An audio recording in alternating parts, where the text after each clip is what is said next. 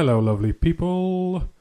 Sponsoring us today are Westway Nissan, westwaynissan.co.uk, the largest Nissan dealership in the UK.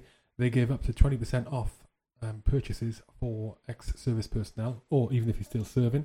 That's like £2,000 of a £10,000 car. If you want to get a £10,000 car, you get it for like almost £8,000. I keep saying like. Tell my daughters off saying like. So that's the last time I say like on this one. Sorry, Westway. Sorry, I digress. Westway Nissan have also got some deals going on, money off various purchases and hires for the start of the new year, 2019. So get along onto their website and take a look, westwaynissan.co.uk. They're also on social media. They're also on LinkedIn. And you're best off actually getting into one of their dealerships. They're all over the UK. Got a couple in Birmingham. They've got a load down south. Got a lot up north, Scotland, even in the Midlands, like I said, everywhere. They've even got one in the home of the British Army in Aldershot. Get inside, get on and speak to one of their representatives, one of their salespeople, and they will help you out. Also, Westway Nissan like to employ, where they can, ex-service personnel within the company. The MD of Westway Nissan is ex-military himself, and he lost his son tragically, killed in action in Afghanistan. So very, very strong ties to the company, to the military throughout the company. As I said, westwaynissan.co.uk to purchase or to hire private or commercial vehicles. But also, if you're stuck for work, if you need some advice, give them a shout and they will help you out if they can. Awesome. Secondly, sponsors today are Rugby for Heroes, not a not-for-profit organisation. Founded by a bunch of keen rugby players, one of which is actually Michael Valance, who was a previous podcast guest, an awesome dude, huge supporter of the military, as are Rugby for Heroes. They organise events to raise money for a range of armed forces charities. That includes 353, Help for Heroes, the Royal British Legion, and the Soldiers Charity. They formed in 2009, I should say, to commemorate the loss in action of Private Joe Whittaker, who was a serving paratrooper at the time. Since forming in 2009, they've raised over £100,000 for the benefit charities. Their next event is coming up on the 10th and 11th of May. Okay, it's going to be at the Old Leamingtonians RFC, and it's going to be a Rugby for Heroes beer and gin festival. Come along to that. I'm going to be there. Going to be a bunch of the podcast guests going to be there, and it's going to be an awesome event. 10th, 11th of May. It's a Friday and a Saturday. Friday evening, Saturday day, Saturday evening. Live music, scarf, beer, gin, good times. You can find them at rugbyforheroes.org, rugbyforheroes.org. But on their Facebook, Twitter, and Instagram, they are at rugby4heroes. Rugby for Heroes. Superb. Thanks for that. Finally, sponsors today are Team Rubicon UK. Team Rubicon UK are a disaster response charity formed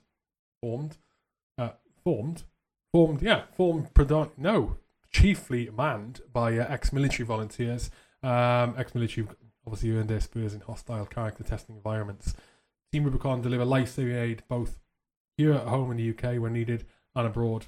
Every one of their grey shirt volunteers brings determination, hard-won experience and awesome attitude to their humanitarian mission. They are one team with a bias for action, creating order in the wake of destruction. Right now they're in Indonesia, providing essential support to the people of Indonesia who have been smashed by earthquakes, tsunamis. They have not had a good time of it at all. Team Rubicon UK out there doing the good stuff and helping people out. The last team deployed, they even had a team deploy on Christmas Day out there. Gave up their own Christmas to go and square people away out there and save lives and help people get back on their feet. They're one of the very few international NGOs that have actually been invited by the Indonesian authorities to provide support.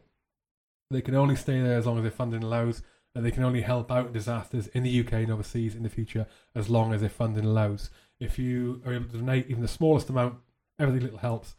teamrubiconuk.org/donate. But also, if you want to volunteer, become a privileged grey shirt with them, you can do that on teamrubiconuk.org.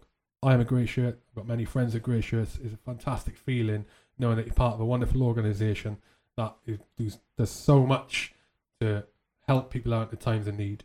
I feel very privileged to be a part of it. Thank you to Team Rubicon, teamrubiconuk.org. On to the podcast today. My guest is Ben Griffin. Ben is a former member of the SAS.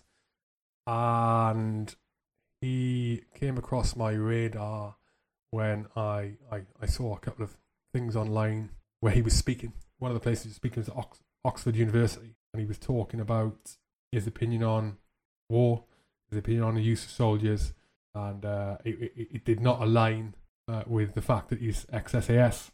So I asked him to come on so we could discuss things, and he very kindly said yes, which makes me really happy. We had a really interesting conversation. It's great to hear his perspective, especially with some of the things he did and experiences he had working with the SAS out in hostile environments, and to be able to bounce ideas off him and him to bounce ideas off me and have a discussion kind of like I've not really had before with someone like himself. I thoroughly enjoyed it, and I'm sure you will do too. H-Hour with Ben Griffin.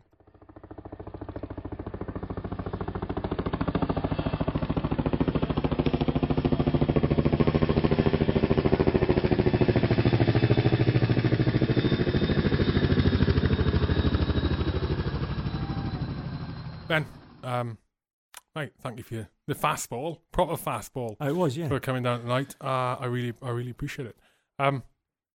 If you don't mind, because I don't know a huge amount about your background, or now really. Obviously, we're on because I'm interested in your outlook on things, your take on things now. Give us a back brief. Who are you? Yeah, so my name's Ben, and where do you want to start? I mean, well, okay, so military. Talk to the military. Okay, yeah. So I was living in Swansea when I joined the military. Joined when I was 19. Joined the parachute regiment. So that would be back in 1997.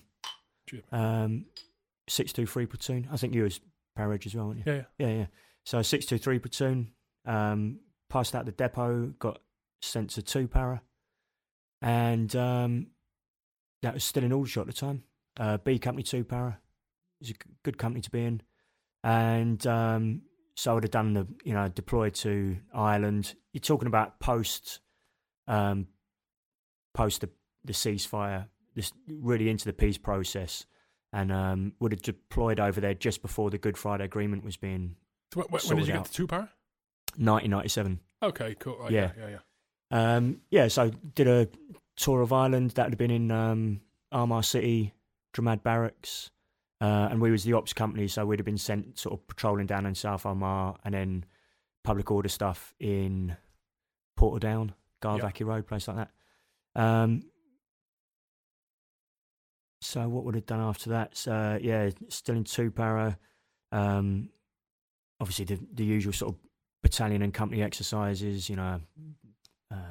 Botswana, Canada, a place like that. Then we moved. 2 para moved from Aldershot to Colchester. And what would he have done next? You were 2 para. What was Macedonia? Was 2003? No, 2002. 2001. Yeah. So that would have been next. So obviously, apart from all the exercise and everything else, would have gone to Macedonia in 2001 from Colchester. And while we were out there, 9/11 happened. So whilst we was in Macedonia, it's quite one of those things you always remember. Where were you when something happened? And we were in this B company was in this fruit factory, and the rest of the battalion was in, I think it's called the peanut factory. And I know, and the fruit factory was good. It was a little company location. It was a lot more relaxed. And if you was in the peanut factory, it was like hell on earth. And in the corner of the fruit factory, like in the corner of the grounds, there was a little shop where you could buy fruit juice. Every fruit juice on the planet was in there, and this was the only TV. There was a TV in there, and the guys used to go over there, get a fruit juice or something, and then watch a bit of TV. And then someone's come back, and you go, oh, you got to come and see this. You got to come and see this. And it was the planes flying into the towers, and you're looking at it thinking, is this real? Is this a film? Yeah. And that I suppose that was the big change that I saw in the military from a sort of like pre-2001 to a post-2001 in terms of tempo and attitudes maybe changed over time, and where you got deployed changed. You know, for years it was sort of either, well, parachute regiment was mostly Northern Ireland. If you was in armoured infantry units, you might have gone to Bosnia, and then obviously it all sort of flipped over to the Middle East. So I did Macedonia, and then we deployed to Afghanistan.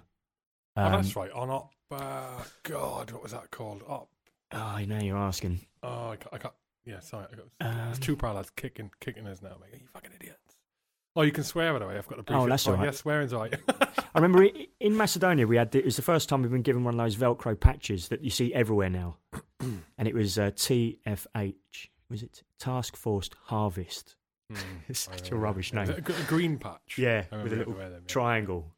And then we got a similar one. It was ISAF. Was it ISAF for Afghanistan? Maybe. ISAF, yeah. The green patch.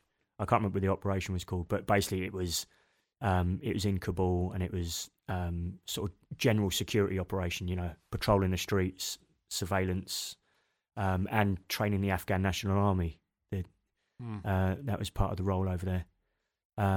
Got sent back from that, and went on Junior Brecon. Got promoted to corporal, and then we went back to Ireland. Which company were you with? I was B Company the whole time. Okay. So what year did you join? 2000. 2000. So you would know similar people. Yeah. I imagine, people who was in at the same time. I've just had Nick McCarthy on. Remember Nick McCarthy with patrols? He got out 04. He would have been here when you got in. Big Geordie. Old Geordie. Maybe not. Can't picture him. Yeah, I think he remembers you. Right, got you. So got back from Afghanistan, did Junior Brecon, and then we went back to Ireland, which was kind of strange because the army's now definitely in this 21st century conflict. We've got troops in Afghanistan. There's already talk of Iraq. There's also talk at the time of a whole load of other countries as well. You remember, like everyone's going to get a slice. Everyone was going to get something, yeah. And we got sent back to this like 1970s. That's right. You got sent there, and then your tour got extended. So 1 power and 3 power go and do the Iraq invasion. Remember? Yeah. So it's supposed to be 6 months in Crossmaglen, going from September to March.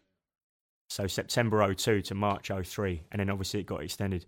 And like nothing had been updated in Ireland since the 80s, because I suppose since the early 90s it was kind of like, well, this is going to be over soon, so don't bother spending any money on anything, And like, I don't know if you've ever been down Crossmaglen, the base down there, but it was, it's proper old fashioned, And it's kind of weird because we were watching the invasion of Iraq, in one of the Gulf Towers, which are like these little hilltop forts with it looked like a submarine but dug into a hill. Yeah. And you live underground a bit like this, in rooms not dissimilar to this, watching this little TV of, that. I don't think 1 and 3 power didn't really get much onto the news. It was more the Marines. Didn't do much. Yeah, I remember watching them going into some port or something, and I can't even remember it. Yeah. But, but anyway, it was weird. We were watching it. We wanted to be there, and we were stuck in the 1970s. You didn't miss anything. You didn't miss much. It was some hard stuff, but more physically hard. God, I remember doing this advanced to contact, which in the end amounted to nothing. And it was just kilometres and kilometres across in the area of the Gosps and that in the Ramallah oil field. I went back there when I went private security, and so I know all that at the back of my hand now. And then it was just Tom, like a jimpy gunner, and it's kilometres of this advanced to contact, and the ground is like, I don't know if you've been. I don't know if you've been out there, but in those marsh areas where they drained all the marshland, you got like it's like inches of dust and on top of hard crust. It's like walking through sand, right? For kilometres. Just in tatters. Ginger, pasty white skin. I'm a day walker now. I cut around in sunlight and bottom here. It's all from like that onwards. I was in tatters. Yeah, he didn't miss much. With a lot of hard graft physically, digging trenches and that proper. But then in terms of battle, not much. Just going back, you from Swansea? No, but I went to. So I'm from South London. I've got a twin brother. So when we were 9, my parents decided we'd move to mid Wales, a place called Machynlleth. It's in the middle of nowhere. Called where? Machynlleth. Don't know it. Just north of Aberystwyth. Basically, Okay. if you put a pin in the middle of Wales. That's why I don't know it. Why the fuck would anyone go there? Exactly, mate. No, it's a you know a sort of market town for a very rural agricultural area. So we moved there, and then when we were 14, we moved down to Swansea, and that's where I joined the army from. Right, I was in the cadets in Swansea and things like that. Got you. So, Ireland in 2003, watching 1 and 3. Yeah, so we was all obviously gutted, but I think 1 and 3 had been pissed off with us for a long time anyway because we kept on getting all these jobs. Definitely. The 3 power meant to go to Macedonia because we were, right? I still let you know. 3 power meant to go to Macedonia, and the handover from whatever task force we were on, 48 hours, the task came from Macedonia 4 days or 2 days before we handed over. But because it's so close to hand over to you guys, they went, give it to 2 power. Like, no, I want a medal. Well, you didn't miss much on that either, to be honest. I mean, you know that something's up when you get off the plane, you know, and you're going into a conflict zone. Let's not call it a war zone. Let's call it a conflict zone. And there's a bank of reporters already there. Oh. Filming you coming off the plane, you know. Yeah. I mean, that was very much a strange, not strange, just maybe not what people expected. I think that's actually common with a lot of military operations. There's the expectation beforehand, and then the reality of what you're actually doing. For first deployment, yeah. And for a lot of deployments that they don't actually meet certain expectations sometimes, you know, like, for example, I imagine that going to Iraq in 2003 didn't really meet your expectations about what it was going to be, you know. Yeah. And I think that's quite common, you know, unless you're going back to Ireland for the 3rd or 4th time and then... There's no great surprises, yeah. I remember getting a call saying we were going out there. And I was in the car. No, I didn't get a car. I got a call in the car. Pre-flipping mobile phones. But I remember in the car being elated, like, I'm going to war. Literally, I'm shouting at myself. I remember I'd only been in a couple of years. Like, this is mega. You know, doing what people have wanted to do since the Falklands. Yeah. You know. Yeah. And so I must have been told, like, in the camp that day on the brief or something, and then me driving home, and it hit me. And then, and then 6 months later, it's like, God, nothing happened. I lost some weight. I got sunburned. But no, you're right. So, when did you go for selection? So, when I was on that, how long were we out there for? I don't know. So we were out there for, I don't know. Someone will be able to correct me on this, but I think we was out there for 7 or 8 months, maybe. Yeah. And the one good thing about being out there for 7 or 8 months, loads of time to train, just getting a basic, you know, like stamina training done. So I don't know, you probably haven't got any anymore, but in one of the golf towers you had an old-fashioned running machine that didn't have any electrics. I remember the ones, yeah. You just adjusted the friction, the tilt, yeah, and then you started to slide down it, and you had to run to keep up, you know. Yeah. And but yeah, I remember running on that for hours and hours, and yeah, it's good. And obviously patrolling in South Tamar is quite physical anyway. You know, you're going through hedges and you're going up and down hills, and you know, so it's good, sort of robust physical training. So the idea was I was going to come back from Ireland and then, you know, go on that summer selection, which was 2003, which is what I ended up doing. So I got back to battalion, probably hung around for a bit, but we weren't doing much anyway. So, and then I went on that selection, yeah, that Winter. Summer 2003. Yeah. How was that? Yeah. Did that meet your expectations? Well, I'd been on the hills before. Oh, okay. Yeah, in 2001. So I knew what that was about, and I'd done a jungle like company exercise. Botswana. In Belize. And we had a Hereford DS for that, and he ran it like selection. So it was actually quite an advantage, really, in terms of like you just knew what was coming. You know, like they ran it like that. Rather than doing like an infantry jungle school, it was sort of contact drills and all that kind of stuff that you're going to do in the jungle. Yeah. So it pretty much met my expectation, you know, like selection. And obviously a lot of guys have gone from 2 power onto that, and you hear, you know, people come back who haven't been successful, and also you bump into people who have been successful. So I think in the paras you have got a sort of advantage over other units in that so many have gone through that process that if you want to find out about something, you're not going in there blind, are you? Whereas some of the guys coming from some other units, it's all a bit of a mystery for them. And also, like the sort of infantry skills that you pick up in the para battalions are useful, on selection and useful in that unit. So you kind of got a head start, I think, which shows by the percentages of the guys who get in. Mm. There was a clerk who transferred from the clerks to 3 para. He wasn't a 3 para very long. Tall, mega lad, and then he went for selection. God, must have been within about a year. Must have been within a year of him transferring to the 3 para, and he passed, mate. Got in, fucking mega. A clerk.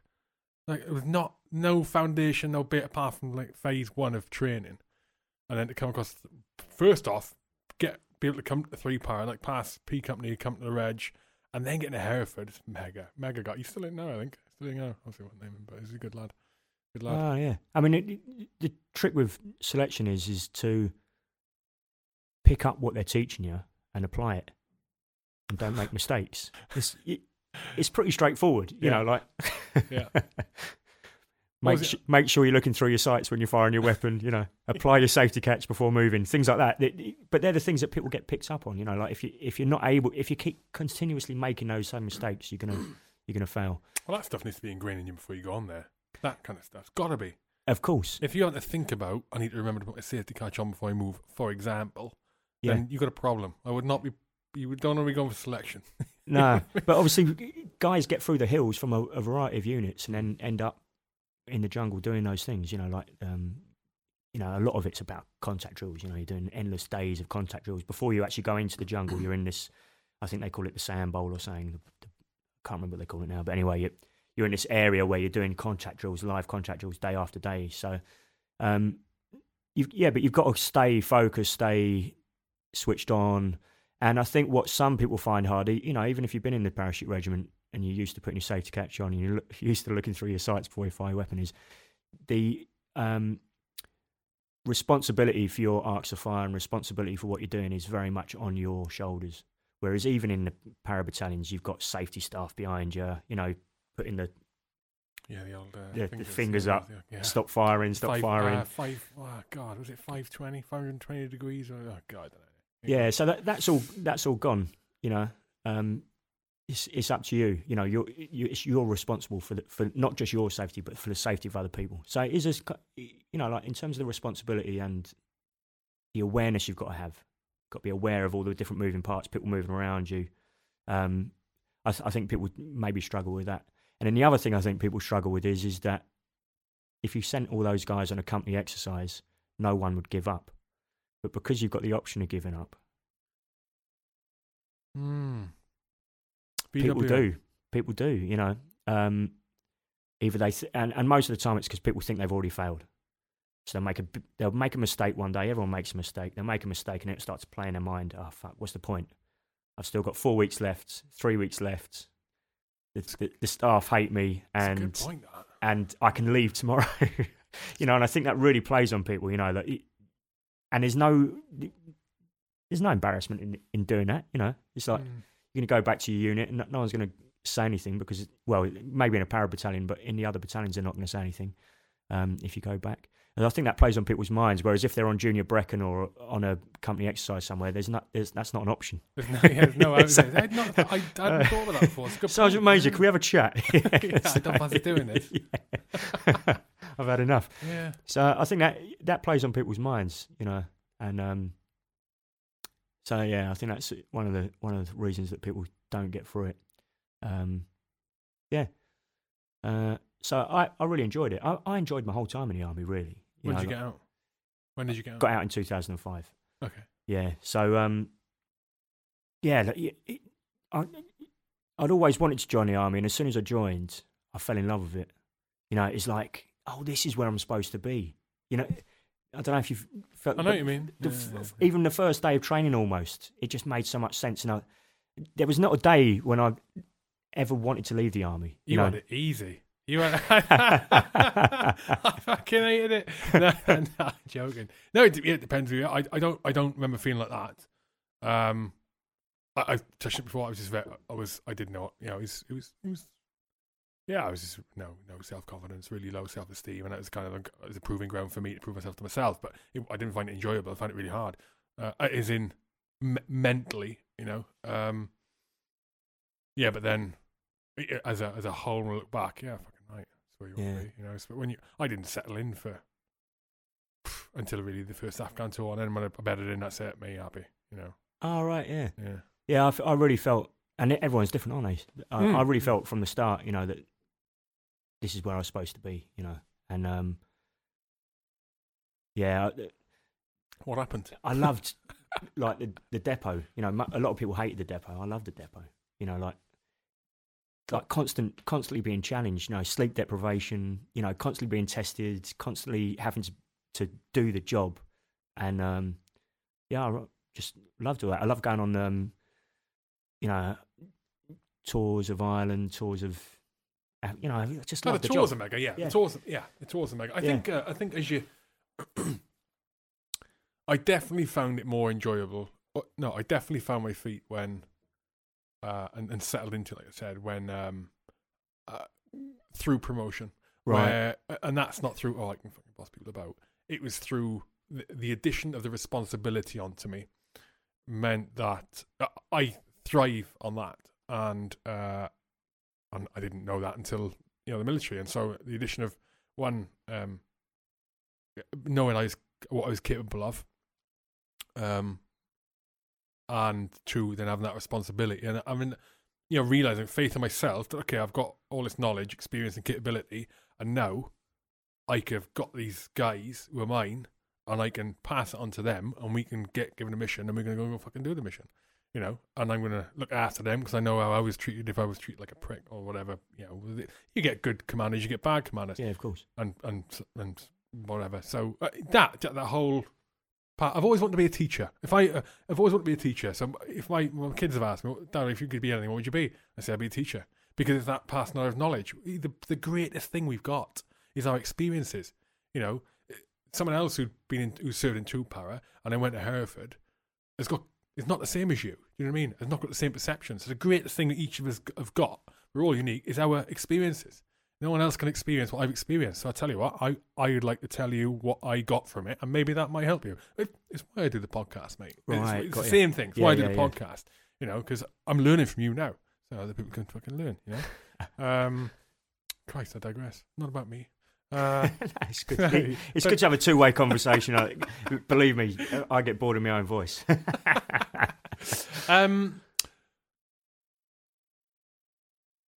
So what happened? What happened? Yeah, what happened? Would I be right in describing you now as would a pacifist be accurate?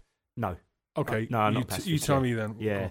So like I said, I'm really keen on, you know, like I was one of those sort of a bit on the sort of like, I don't know how you're in the spectrum within the para battalion where you've got the guys who don't give a fuck, and then you've got the really keen guys. Well, I was in the keen wing of 2 para, you know. Mm-hmm. And that was the same when I got to Hereford. I was on the counter-terrorist team. That was the first sort of job got sent on. And in the UK? In the UK, yeah.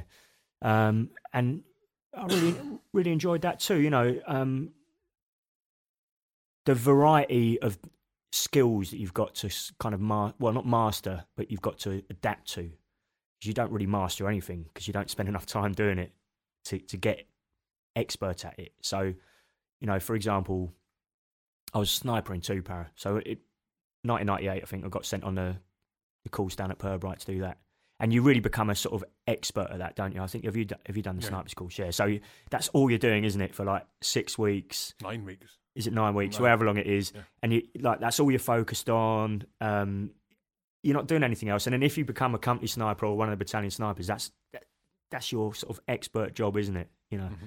But like at Hereford, you might be doing a job one day and it's like, oh, you were a sniper once. Oh, right. Can you yeah, here's a sniper rifle. Or the next day it might be, all right, here's you're in a helicopter with this long range shotgun, or oh, you guys did mortars once, didn't you? Right. So it's kind of like that. So, but that's one of the things that I suppose makes it interesting. You know, that you've got to be able to pick things up and put things down and adapt and just fill in. You know, like depending on who's there, you might. Like I was obviously one of the most junior blokes there, but I might have been the only person who had done 50 cal on a tripod. You know, and then before you know it, you're responsible for that. In your team, you mean? Yeah, or even in the squadron at the time. You know, like, or there'll only be a few guys who've ever done mortars. You know, all this kind of stuff. Yeah. So you've really got to sort of be quick to learn, adapt, and be safe as well. You know, with those systems, because obviously, you know, people are going to get hurt if you muck around with them, or you don't give them the due respect. You know, if you can't have that kind of cowboy attitude. You know, where it's, oh, I remember doing this once. You know, and just. You know, it's going to end in someone getting hurt. I've seen people being killed because of it, mate. Absolutely, seen it happen. It's unfortunate, isn't it? When you actually look at the sort of roll call of deaths, military deaths, you know, there's a good percentage that are down to accidents or, you know, like mistakes. You know, that's I don't know what the numbers are, but you know, it's significant. I think. I know. I can think. I know someone I know. I know someone I know. Someone I know got killed because of complacency.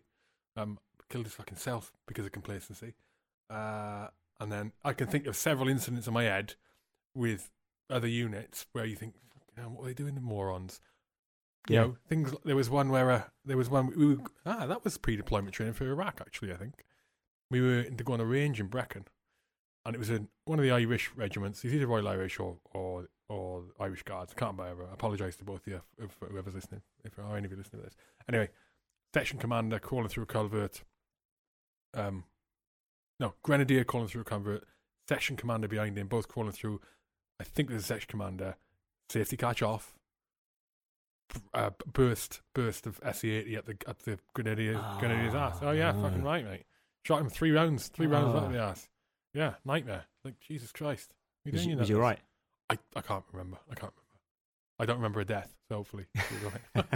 And you know, like the amount of road traffic stuff that goes on, you know, it's I mean, incredible numbers. People make mistakes, but in the military, you make mistakes with certain things, and it's going Pete Tong like you've never known, you know. Yeah. So not a pacifist, no. Not a pacifist. So I suppose where things started to change for me, be like a real change of I would say I became disenchanted, and that was all to do with a tour of Iraq in 2005.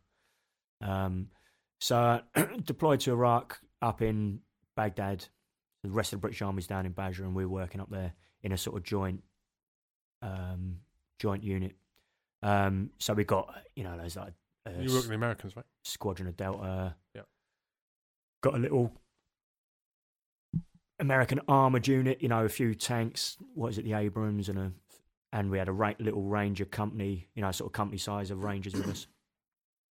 And so we're sent out there, and the job that we're told we're doing is to capture, and I can't remember all of the different phrases, and I don't know if you find this, but you know, like when I was in the army, I knew all the acronyms, I knew all of the words for everything, but over time they kind of like disappear a bit. Just botch it like I did. Yeah, just botch it. Yeah. So, but I can't remember what we were told at the time, but the phrase that someone would use now would be a high value target. So, you know, like we're looking for high value targets that were involved in the insurgency that had started to build in Iraq. So obviously, I think you guys are over there to 03. Did you come back in 03? Yeah, came back. Yeah. So like throughout 2004, we were out in 05 as well. An insurgency started to build, and that was a mixture of old Ba'athist, like Saddam Hussein's lot, who was sticking around, and then sort of like a newer bunch, which was labelled as Al Qaeda in Iraq, you know, and whoever that was kind of Sunni based, and then you obviously had the Shia sort of militias. I think there was, you know, Sadr City would have been their sort of like main base, and I think down in Basra there was a similar militia, wasn't there? So this is all starting to sort of this insurgency starting to build up. And we were tasked with capturing these people, and that's when things started to go wrong for me. And I don't know how much of you have done of this yourself in Iraq and that, but basically we were tasked to carry out raids. I did quite a bit in Afghan, for HVTs, yeah. Right. Yeah. Afghan. And so, you know, it involved, I don't know, 20, 30 of us, and under the cover of the curfew, sneaking out, usual sort of thing, sneak up, explosives into the houses. And, you know, as a professional soldier in that unit, quite comfortable with carrying out that task. But what became apparent very early on, and was reinforced again and again, was that we weren't actually capturing high-value targets. The names that we were after, the people that we were after, were very rarely, if ever, in the locations we were going into.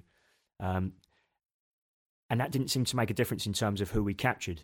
So, say we were after person A, and we carried out a raid on home C, but found person D, who we had no prior knowledge of and we hadn't been looking for, then that we would capture them, take them back. And was that? Hang on. Was that on? Sorry. I'm playing devil's advocate here. Because in my head, I'm thinking, okay, because I did a bit of stuff as well, and with 3-power, not not Professor Ink or fucking 14 or whatever. But I was just thinking, you know, maybe was that all the time? Was that on sort of most of on the occasions where it wasn't the target, but you're in the right house, for example, or right the compound? Would you take them anyway? Yeah, we'd take everyone every time. Yeah. So basically, any male of military age. Could it have been because of their association to the house, to the location? Well, this is where I'm going to try and build up a okay. I'll let you crack on. Yeah. So if we think about, you start to think then, it's like, oh, why is this happening? Why are we raiding these homes and then not finding the guy we want, or picking up someone, or finding someone else, and then why are we taking them back and handing them over to the Americans? And I started to look at, and you're involved in the bigger process, I suppose, you know, like in terms of prior surveillance of targets. And then we had other guys working in terms of actually gaining the initial intelligence that led to the surveillance and all the rest of it.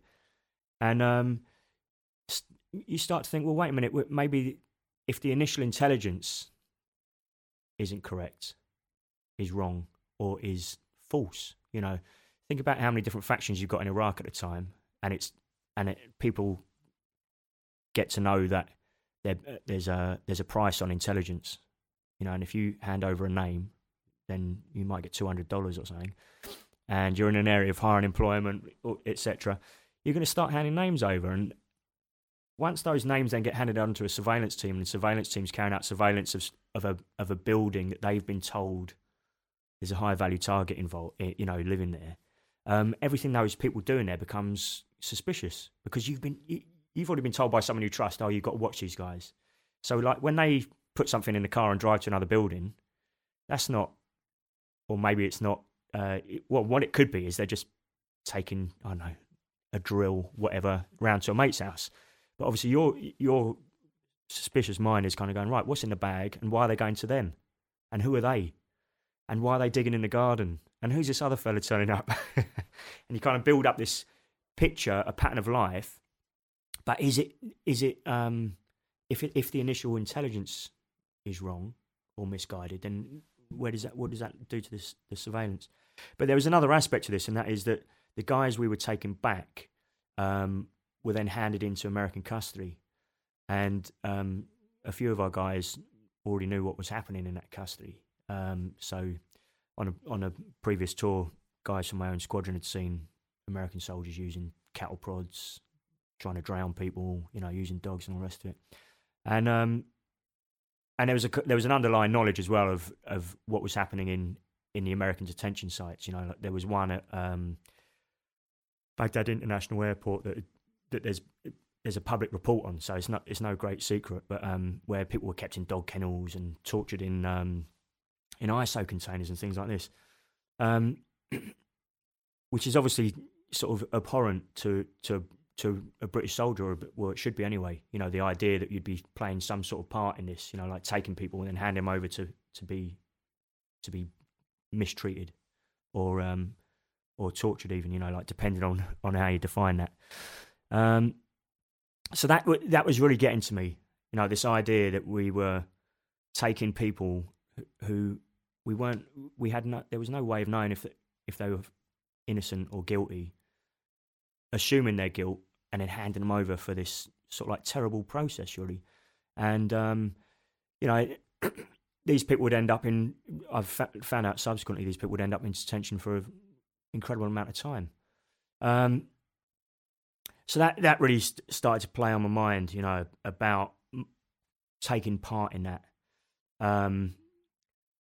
And you know, just as an example, you know, one night we got sent out. I think it was in the middle of nowhere. It's like a little hamlet, not sort of on the outskirts of Fallujah or outside of Fallujah, but you know, that sort of area. And the guys had gone into this like isolated place, and there's a young family there. There's a I don't know, dad and his wife and the two kids. And the story as I remember it, and you know, someone might be able to fill in some of the blanks or whatever. So we've gone in there, and someone started to interrogate, question, and the guy's like, "Look, I don't want any trouble. I've left Fallujah. This is my uncle's farm. I'm trying to get away from this. I just want me and my wife to be left alone."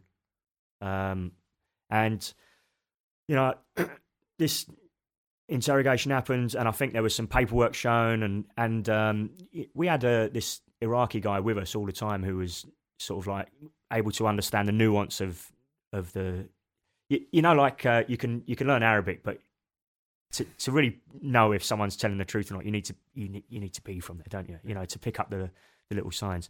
So anyway, our squadron commander got back on the radio and says, "Oh, we're leaving this person here." No, I was on the radio thinking, "Oh, this is great. What, we're going to leave someone behind? You know, we've decided that this person's got nothing to do with it. We'll leave them behind."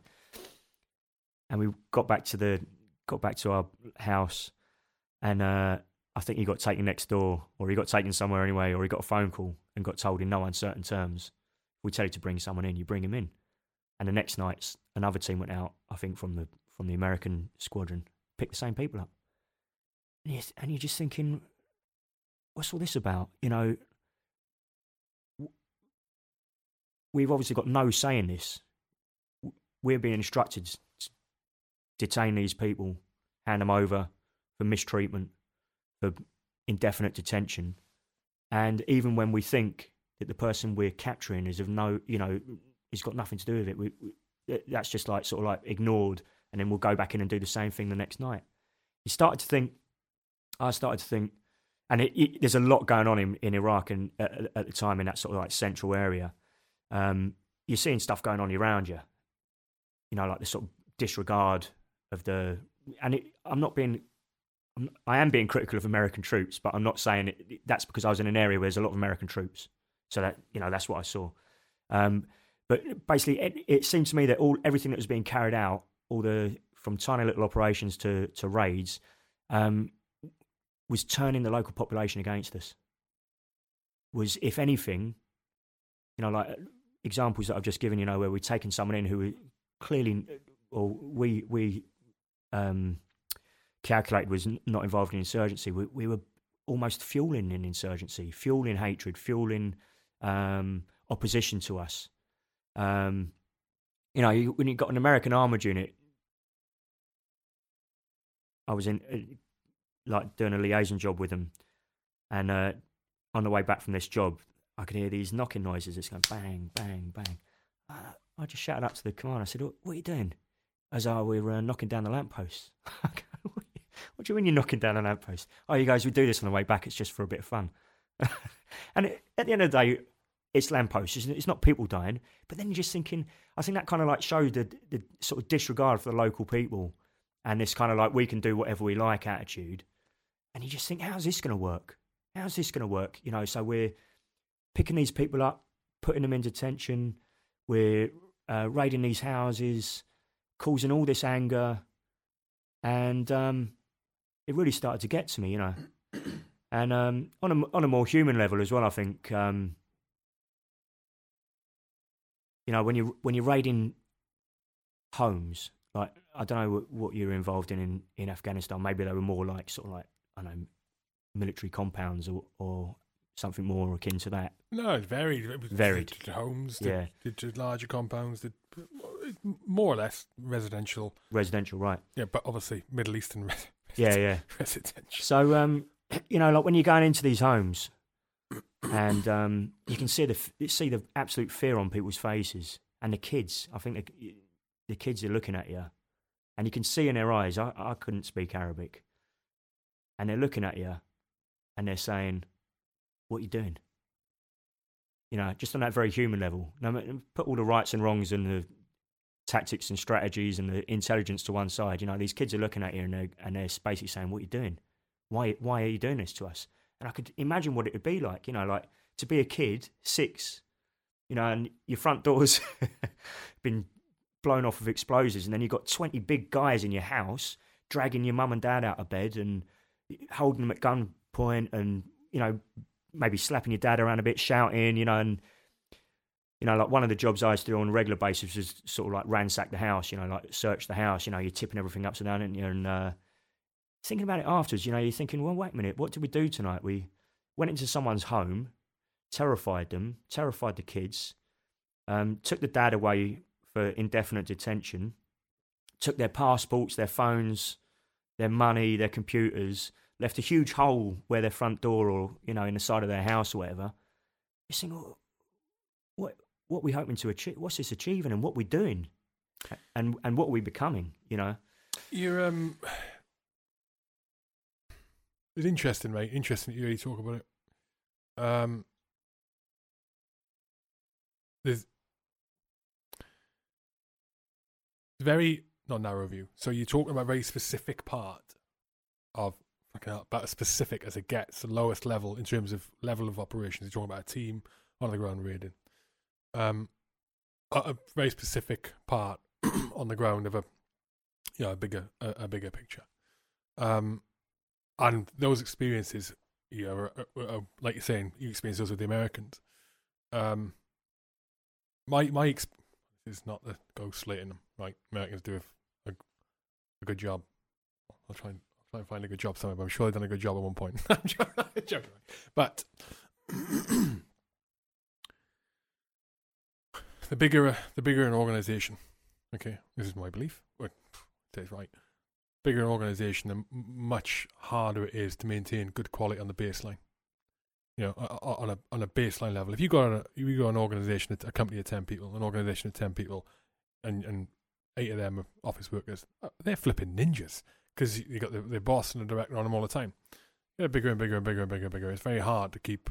It's possible, very difficult to keep good quality on the bottom end and value the customer, military, the civ pop as much as you would if you were smaller.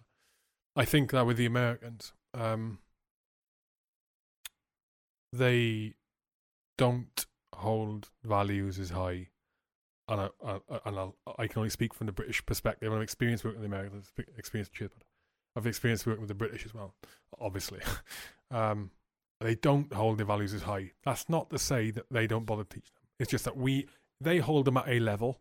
We are able to hold the values higher. So, for example, the impact of going and grabbing the wrong flipping person, ransacking a place that doesn't need to be ransacked, even just dropping into a village, just going in to look for high, and this has happened with me in the past. You go into a village to find a high value target, and then you get in, they're not there. Well, even just going into a village, is it impactful negatively? It's the hearts and minds side, right? So I think that the Americans aren't very good at that. I'll rephrase that. Not as good at that hearts and mind stuff as we are, and not as conscious of the impact the little things can have on it, like smashing down lampposts. Because there's more of them, it's very hard to get people accountable.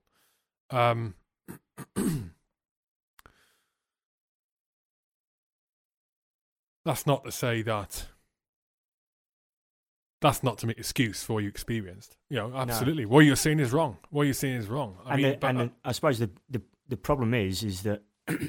No, sorry. What you're saying has happened. The fact that it happened is wrong. I'm saying it's not that what you were saying is wrong. Yeah. But is that it was us doing it? So that there was 30 of us. We were all British. We were a high quality unit. That And I think what it is as well is that it was a system that we were working within.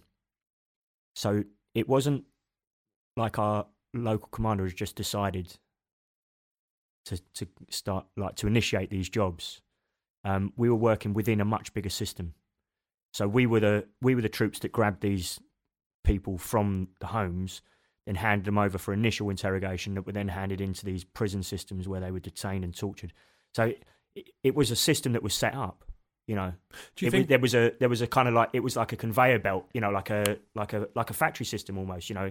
You had guys doing the intelligence, guys doing the surveillance, guys doing the capture, interrogation, detention, torture, and round and round it went. And that was, you know, that was designed by someone, you know. It wasn't just a couple of bad apples who. That same system exists now, right? So the system still exists now, right? As in, you know, you get intelligence, you get information, you turn it into intelligence, you act on it, you stick an operation, and you achieve the aim, you know. And that could be bringing a HVT in and send them off to the NIC in the prison for interrogation or whatever. That system still exists now. And all the tours I did, I've never experienced. I can hand on heart 100% say, I never experienced any torturing going on. This isn't to say it didn't happen, right? But I never experienced any of it going on. I did experience mistreatment of a prisoner once, and that was by a TA guy attached to 3-para in Iraq. It was the invasion of Iraq, right? And he got fucking destroyed the sergeant. It went, it's not happening, and this is a legitimate prisoner. But you don't go battering people for the sake of battering. And there's other things with that. It's not just the morality of it. There's other things that is it. Well, you know this. The shock of capture. You know, our job was we get them, and if we before they send them off, minimal exposure, minimal sensory exposure, hood over their head. You know, even filling them in, punching them, kicking them. They're sensing something. You don't want anything. You want to sit there in fucking silence, and no one in the team speaks around them. So they have a hood on. They can't hear anything apart from if they're in a wagon, the wagon moving. They ain't got a clue what's going on. And we sent him off, and that guy got battered in the back of a wagon. And when the sergeant major found out, he went ballistic, and rightly so. Going back to that point, so the system you're talking about that was in place in Iraq at that time, 2003, still exists now. I was in part of that system, you know, all the way through in various stages. I didn't see anything of what you're talking about. Obviously not raids, but not at your level, not fucking, you know, special forces level, or the torture side. My question is, do you think that that mistreatment and those injustices that you're talking about happened, and they're documented, they did flipping happen, right? Do you think that that time and place and conflict, 03... 05. Sorry, 05. Oh, yeah. Sorry, okay, 05. So we as a military, US, UK, were still very new and still learning the game then, at that time. And you know what it's like to work with another, like you're saying there, the example about the Arabs, you can speak Arabic, you don't really know what they're saying unless you're flipping Arabic yourself. You know, it took me a long time to realise that, especially with Iraqis, they'll always tell you they'll never want to be wrong. It's the thing you say, do you know you're going to be doing this tomorrow? You go, yeah. You know, they haven't got a clue. You know, do you know how to load that weapon?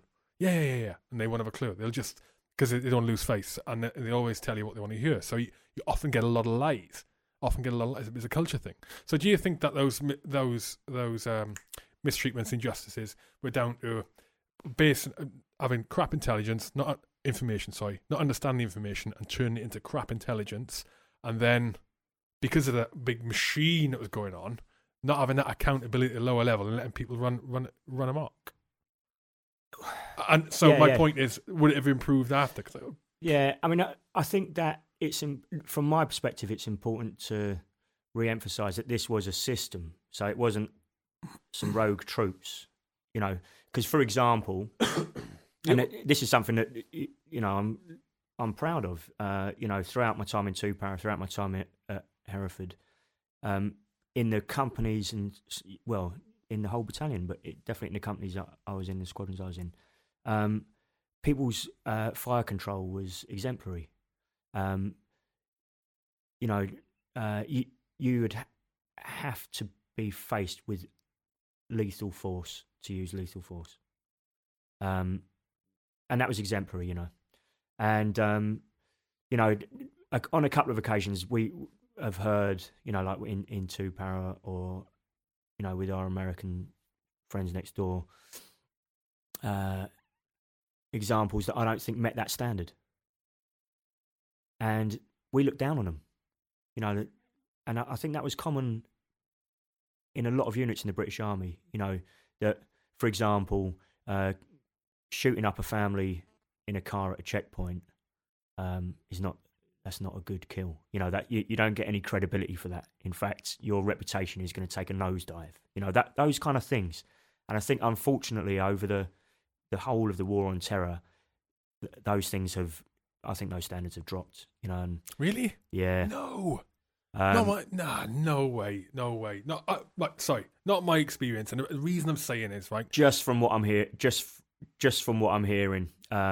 Right, so I'm very lucky in that.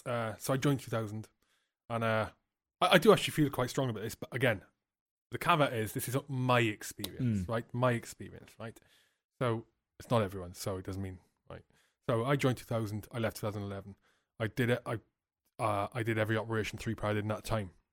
So everyone, I did couple of islands, couple of Iraqs, 3 Afghans. So to this day, I mean, they haven't deployed since. So I'm quite proud of that fact, mate. Every Operation 3 Para I've done in the 21st century. There we go, I've done it. I'd be good. I'm going to do another one. I'm not there. My experience of it, and especially with Afghan. So I've got to Iraq. 2003 in Iraq. Flipping heck, the ROE was tight. It wasn't 429. We were on 429 Alpha in Iraq. We were on. I think we were on 421 and 422, which is a little less. So 429 is. We used to call it 429 party time. This is a tongue-in-cheek joke, And 421 and 422 is that you could engage if you were presented with lethal force. I think. That 429. No, yeah, but you didn't have to be shot at. And then the one below that, I can't remember what it was. Card Alpha. You had to wait to be shot at, or a pattern to be established. It's just a fucking nightmare. So that was 03. It was really tight rules engagement during a war. It was a war, right? 05 was tight as well. And then throughout again, so where Afghans concerned, I did the first Herrick 4, but the first combat deployment there in 2006. Then I did a tour in the middle, 2008. Okay, so over the life of that campaign, if you like, and then I did a tour at the end, 2011. So I experienced all sorts of stuff. The evolution of the kit we were getting issued, to the evolution of the rules of engagement and how hard they would come down on you if things like your fire control wasn't disciplined, counting rounds. It got crazy. My experience of it got better and better and better and better, as in that discipline of hearts and minds discipline. That because Afghan was so difficult from a hearts and minds perspective, and you had the weight of the public gradually going against it, supporting the troops more, but gradually going against why are we there? What's the point? It meant that we need to do less combat, more hearts and minds, and so you have to be better at hearts and minds, because you still need to out battle the Taliban, and if your hands are getting tied by how combat effective you're allowed to be, then you've got to try and beat them in other ways. So my experience was it improved. It was definitely not when it got worse. Definitely not going to get worse. Yeah. Why did you say? Well, I would think if you compare to, for example, if we look at some examples from Northern Ireland in the early 90s of what happened to troops when they opened fire on guys who've been involved in. So I think there's a famous one, and we'll have to. I'm just using it as an example because I might get some of the details wrong, but I'm pretty sure that there were 2 guardsmen. I can't remember which guards battalion it was. Someone threw a pipe bomb at them, and they opened fire on the people who threw it.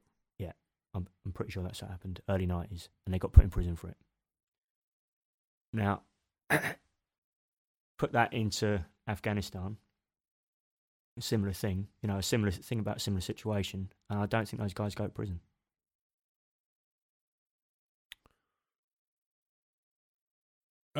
You wouldn't have been allowed to engage. It depends on the rules of engagement.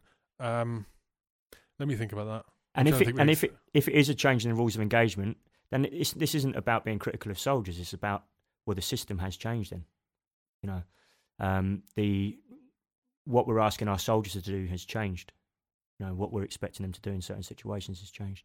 But going back to just to sort of tidy up the whole Iraq thing. So, we'd been out there doing all these jobs, and it was pretty obvious to a lot of us that we were picking up people who had nothing to do with the insurgency. And I've got more examples of things like that. But I think the thing that really hit home to me was when our CO came out to brief us, and he was worried that we were losing the war in Iraq. He said that this was the first conflict he was going to be involved in that we lost because, for a whole load of reasons. But, and he was also worried that we, as in the unit we were becoming the secret police of Baghdad. And it was like, when he said that, I was like, it was like the final bit of sort of like, not evidence or proof, but, like that final sort of like, the penny dropped. Like when you've got all this stuff going on, it's like, no, this is what we're doing. We're sort of like rounding up loads and loads of people, all the things I've already described. And we're fueling an insurgency. And I found out since, for example, that at one point in Iraq, there was 25,000 men in detention. And there was an article I read that most of the guys who ended up forming ISIS had met during that period of detention. How would they know that? Where would they get interviewed them? And it tallies up actually, because years later I've been over to Ireland and I've met with former members of the IRA, and they've all got these stories. These guys would have been involved in rioting in the late 60s and early 70s. Might have been involved in, like throwing stones at soldiers or throwing a petrol bomb at a soldier or whatever. Maybe a bit more. But it was only when they brought in internment, put thousands of these lads into prison together, they got organised, and a lot of them then came out of that detention period, that internment period in the early 70s, and then became proper IRA men, So it's not sort of like beyond belief, but anyway, when you incarcerate 25,000 men, like they're angry for being there. Yeah. What we're going to do, Yeah. But yeah, so when the CO said, I'm worried we're becoming the secret police of Baghdad, and we're going to lose it, think we're going to lose this. I've never heard a CO say that before. It's kind of like, have you ever heard it? No. And that was as well as a load of other stuff that was going on out there. Was he CO? Hereford CO? Yeah. Oh. A load of other stuff that was going on out there, where you could see the bigger picture of things. Like it's like what are we doing? I mean, by then, obviously we'd found out that there was no weapons of mass destruction. Well, you had. The public hadn't realised. I think by 2005, it was pretty clear that there weren't any. Like everyone had stopped looking for them, hadn't they? Yeah, I think that finished in 2004. I think that little wild goose chase. It's just thinking about the bigger picture. And you think, what we're doing? Can we go back to the pipe bomb? Let's go back to the pipe bomb. Oh yeah, and obviously that's a sort of second-hand story. But I was just thinking about like the differences. Yeah, it's been rules of engagement aside, right? So we'll pretend that there's no rules. We're under our own steam. We can do what we want. Yeah. Hypothetical, Ben. Stop looking worried, mate. Hypothetical. A guy shoots at you, lowers his weapon. Can you kill him? Is it okay to kill him? You'd have to build up a bigger context than that in a hypothetical situation in terms of where are we. Who are we? All right, you're a soldier. You see what I mean? You're a soldier on the ground. combat fighting age male, just shot at you, lowered his weapon. In uniform? No, let's say no.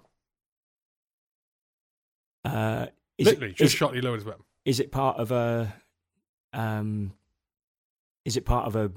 a bigger ambush? Are there other people shooting at you?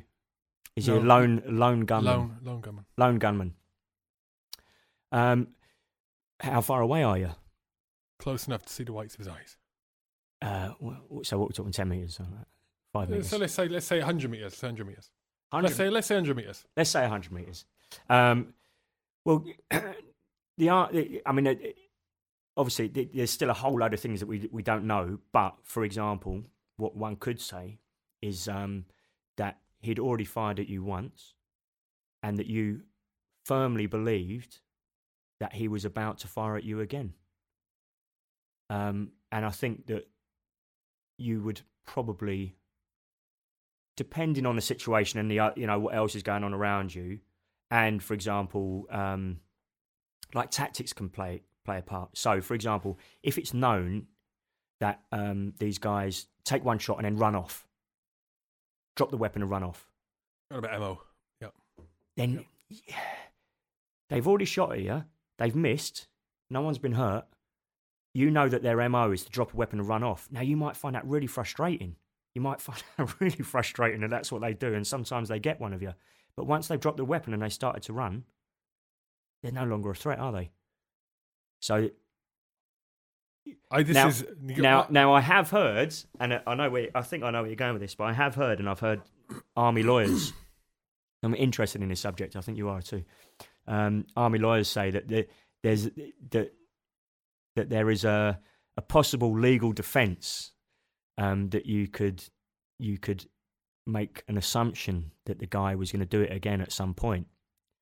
And I think this is the point I'm making, is because I think I've heard that this happened in Afghanistan, this kind of stuff, where if someone's fired at you once and you recognise them, if you spot them again on the street, they're no. But it has to be like you're saying. So that's 4-2-1. 4-2 has to be a formation of a pattern. Right. Well, it's various things. Formation of a pattern. So if they're known for fire, and then they drop the weapon, and then they'll reappear in another street, and they'll fire again, and they drop the weapon, and you see him in the next street. Yeah. He hasn't got a weapon, but he's probably going to get a weapon. Right. So and I understand that, and this isn't about because these are very difficult situations, and also a lot of it is about how someone perceives the threat. Right? I think it gets overcomplicated. If a bloke shoots at me and loads his weapon, I'm going to shoot him. If he drops the weapon and starts running away, I'm going to shoot him.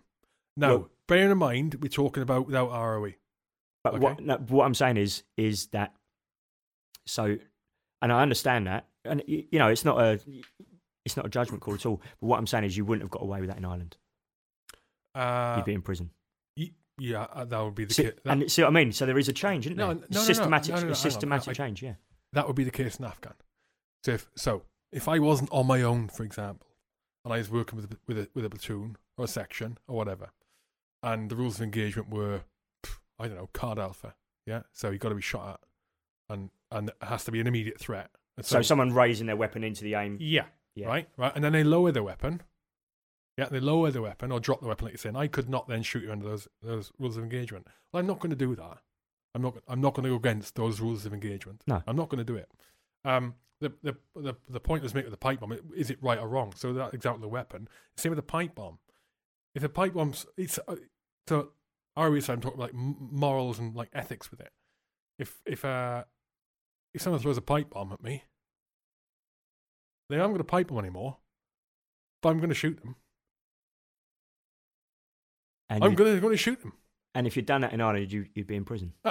I'm not saying otherwise. But we're talking hypothetically without. And the reason I'm saying this is that because the rules of engagement are there. The rules of engagement exist to mitigate against the risk of absolute fucktards, right? Of absolute morons. I know that without. Let's say we live in the world without the rules of engagement. I know that, go back over all those tours I did. I know 100% that it wouldn't have affected the way I do things. I'd make the same decisions. And there were decisions that I made that went outside of the rules of engagement. I'll say it now, specify things.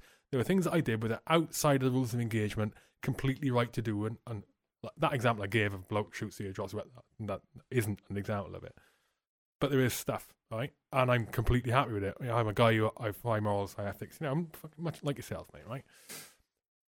But the rules of engagement, that does not define what is the right and wrong thing to do. It does not define that. It does, but on a much the barriers between each rule of engagement are much, much narrower to mitigate against morons. Like a moron who, for example, gets a pipe bomb thrown, shot at from a house, out a window of a house, and decides to level the house. Wrong answer, buddy. Yeah. I mean, I think that is one way of looking at him, but the actual, as I understand it, the rules of engagement are actually an expression of law. So, British soldiers are expected to obey English law as it is, because obviously the Scots have got their own law, but it's it's English law or British law, whatever you want to call it.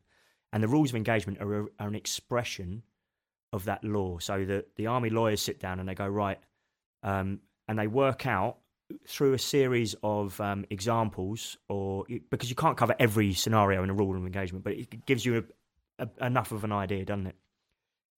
So they're expressions of law, and the thing is that if you're on a street in London, a street in Belfast, or a street in Helmand Province, British soldiers are covered by those laws, and obviously you've got the rules of it, and those laws can change. So, for example, if you are in a declared war, which is quite rare that we're actually in that, so and I'm not sure if that covers Iraq in 2003. I'm not a legal expert, and it'd be interesting to hear. But if you're actually in an armed conflict against another state, if you see a soldier wearing the enemy uniform, that's a target, whether they're armed or not. Like in a declared state-on-state war.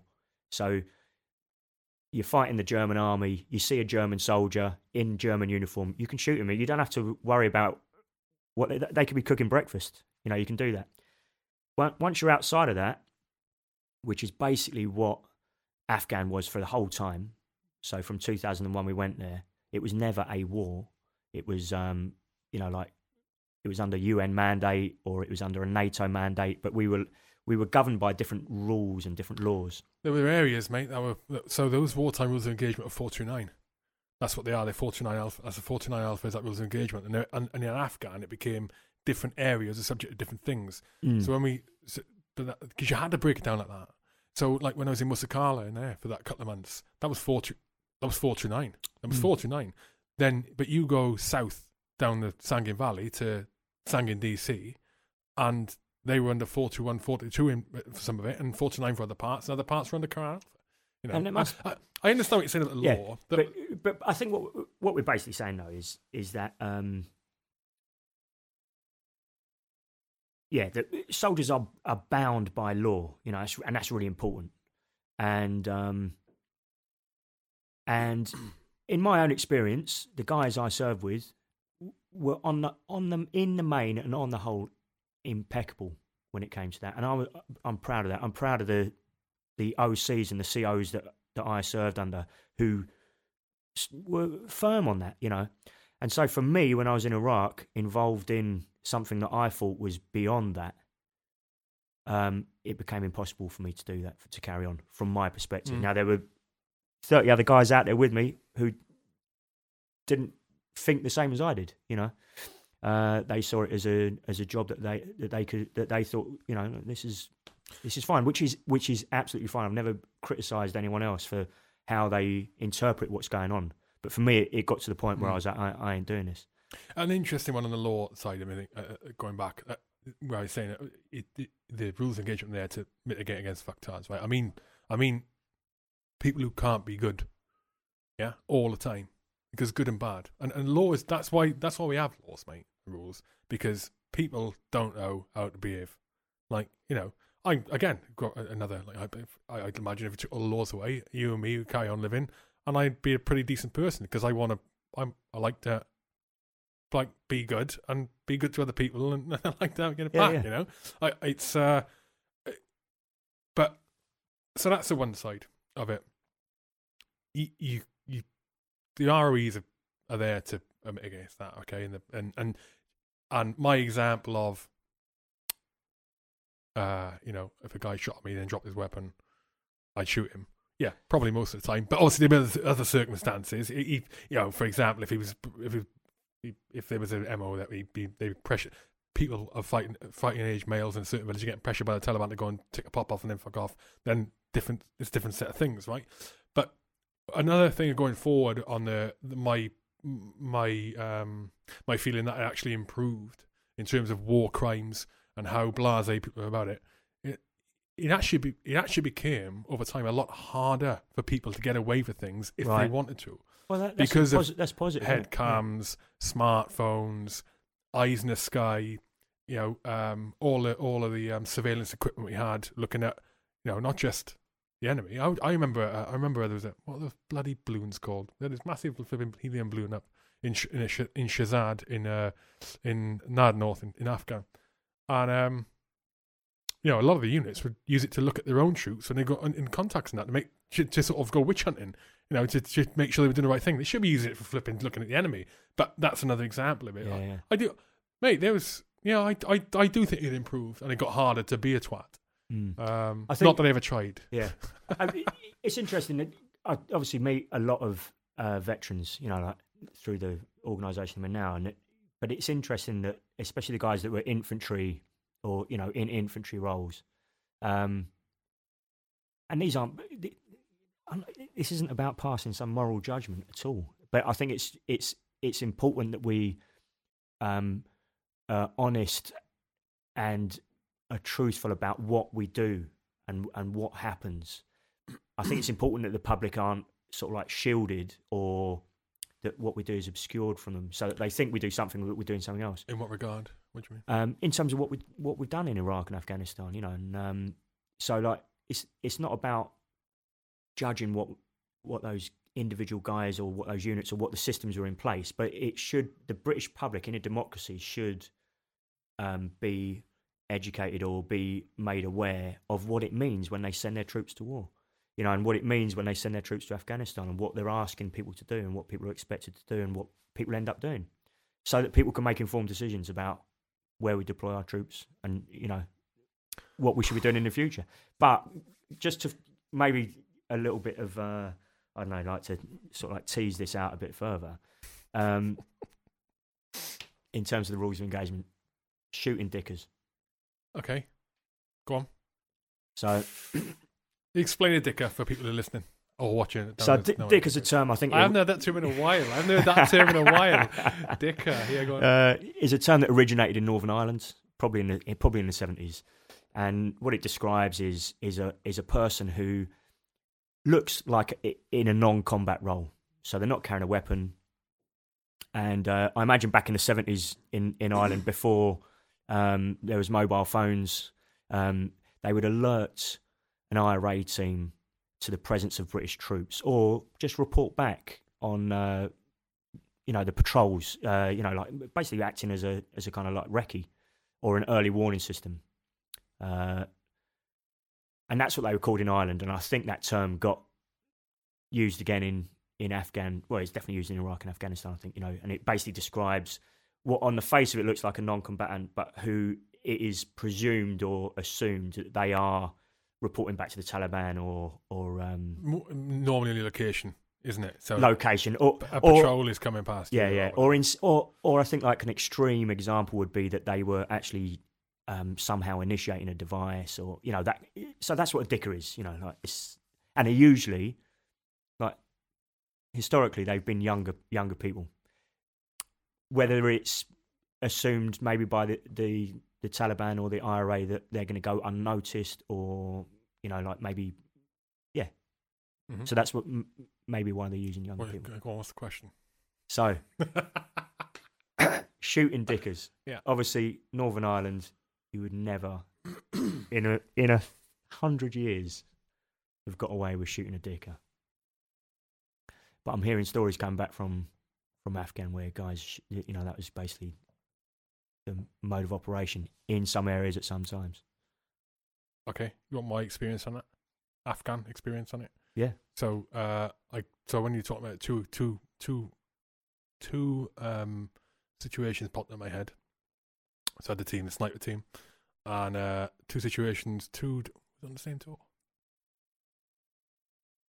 I think was on the same tour. I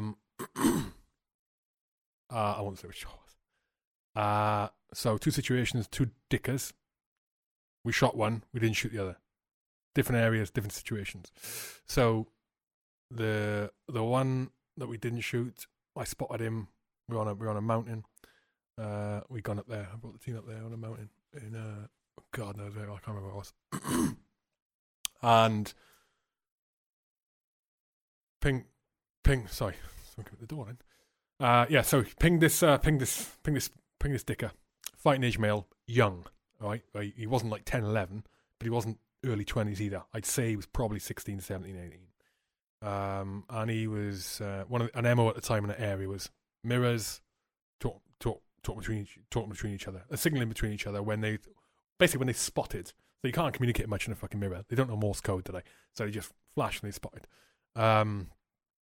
Another place, for example, was it was in the green zone. This is a different area, but in the green zone, and the person would spot the either end of the village through the green, so all that greeny, like it's almost like jungle area. Whoever spotted us coming, they'd light the fire, and we'd be coming from the desert, so it's easy to spot. They'd light a fire, so they'd smoke go up, and then you just see one after another smoke up through the trees and all, and it's just, So they spot this dicker, fighting age male, mirror. We went for a helicopter to come in on the mountain, so obviously a high risk time. We'd lost a helicopter the day before. I say lost through flipping pilot error. No one got killed, thankfully. But it was high risk. Bunch was in the mountain waiting to get out. And that's one of the, as you know, it's one of the most high risk times when the operation's coming out to a close. People start switching off. They know you're going, so they start getting out of the village, out of the houses and all that. And all the Taliban start getting ready to counter because they know the choppers are coming. I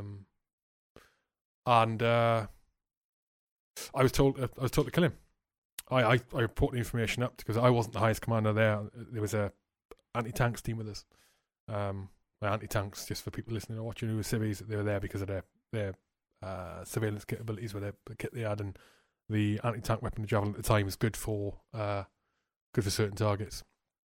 Not tanks. We didn't kill him. I said no. It came to an argument. The commander wanted me to kill him, and I said no. And it was because he was a fucking dicker, right? It was 99.9%. But in the calculations in my head, I thought, okay, we're on the mountain. Yeah, choppers are coming in. But we're actually, in reality, we were about 1.5 K from this guy. Obviously, we're looking through the times 40 spotting scope. This kid is a long way away.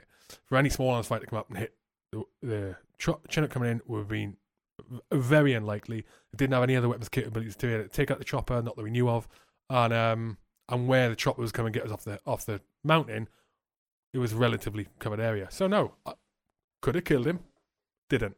Right. The other one we killed was very similar situation. Chinook coming in, end of an operation. Chinook coming in, a couple of Chinooks coming in, and older guy. Yeah, probably in his 50s, and he had a radio, and we had basically we had a loot team there, light electronic warfare team, intercepting the radio communications, and I was listening to that. So I had the guy next to me as we're looking at the suspected dicker through the scope, and see every time I got the radio, listening, talking to the Taliban. This guy he had his back to us, but you could see his arm come up, his shoulder move, arm come out, and then there was, I think, only caught a glimpse of it twice. Top of radio, him talking at the same time as on there, and where we were was very exposed. The Chinook coming in was very exposed, and I was happy with that. So so we killed him. Two different things, two different examples. That where I did that on the second one, I honestly can't remember the rules of engagement. I honestly can't remember. I don't know what they were. I can't remember what they were. They were either 4-2-1 or 4. They wouldn't have been 4-2-9. They were probably 4-2-1, 4-2-2. So that would have been, I think, outside the rules of engagement, I think. But my team was very trusted. I was very trusted because that was one of the it wasn't the first Afghan tour. The sergeant major in the OCO working there knew me before. Knew I don't go fucking killing people for the sake of killing people, mate. You know, normally I am. So, if it was outside of his engagement, never got to find out. But you know, that's a fucking hell. I'm going to in jail next week because of you, Ben. Jesus Christ. No, but incidentally, he didn't die. He didn't die. And he actually came. He brought himself to the compound.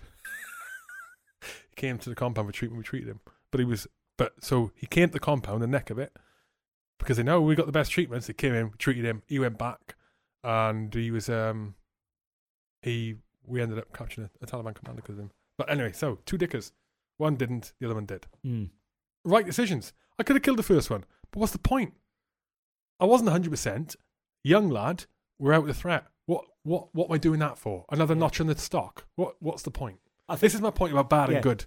You know, I put me in different shoes, mate. Yeah, Sorry, yeah. They would fucking drop him.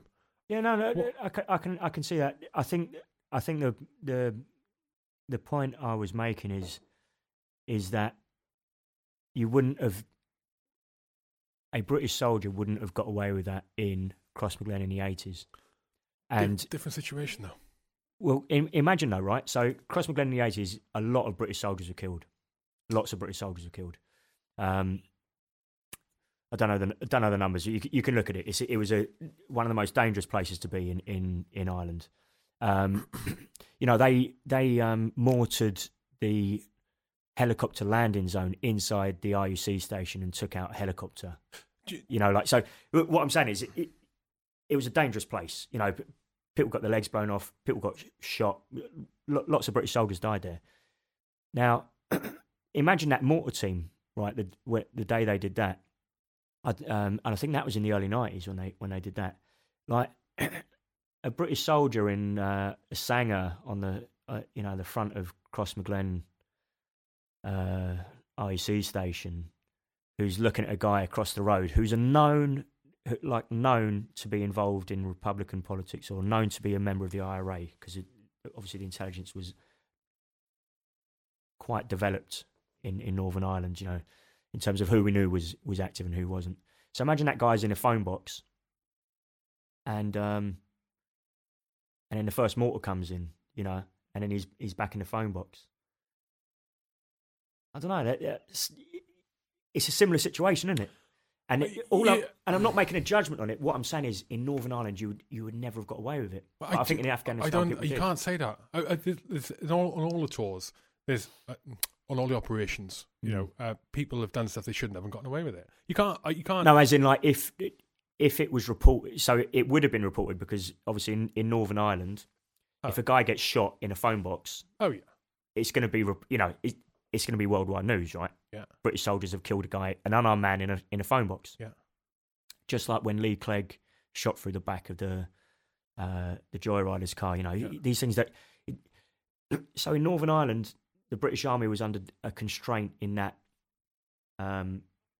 the civilian population had a way of reporting on the activities of British soldiers, and had legal recourse because they were in the same country, you know, same legal system, and I think that acted as a restraint on the use of lethal force, and I think that restraint was different and more relaxed in Iraq and Afghanistan, and very similar situations in terms of, you know, like in terms of the I'm talking about the sort of like tactical situations.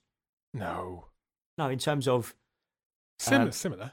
No, as in terms of the actual mechanics of it. You know, like you've got a guy on the phone, and you're assuming he's directing the mortars. Yeah, but in Ireland, mate.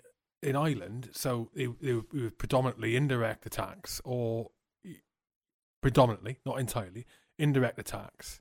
You know, mortars or IEDs, or you know, what do they call IEDs then? What do they call them in Ireland? Yeah, IEDs. Yeah, IEDs in Ireland, mortars, IEDs, that kind of stuff. It was, you know, direct attacks with assault weapons and all that, but mostly indirect. Okay, so, and for Afghan, And in some parts of Iraq, it was predominantly direct, especially starting off. Yeah, well, actually, if you go back to the early 70s, it was all direct. So they actually In follow in Ireland. So Oh, right. they actually follow very similar patterns. So Yeah. the They have to because they lose. yeah, so They start losing. yeah, you know, if you get in a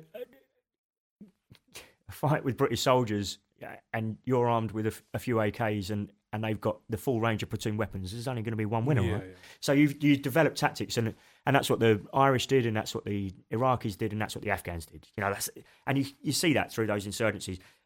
I imagine that the Afghans learnt a lot quicker because they've already got the other examples to follow.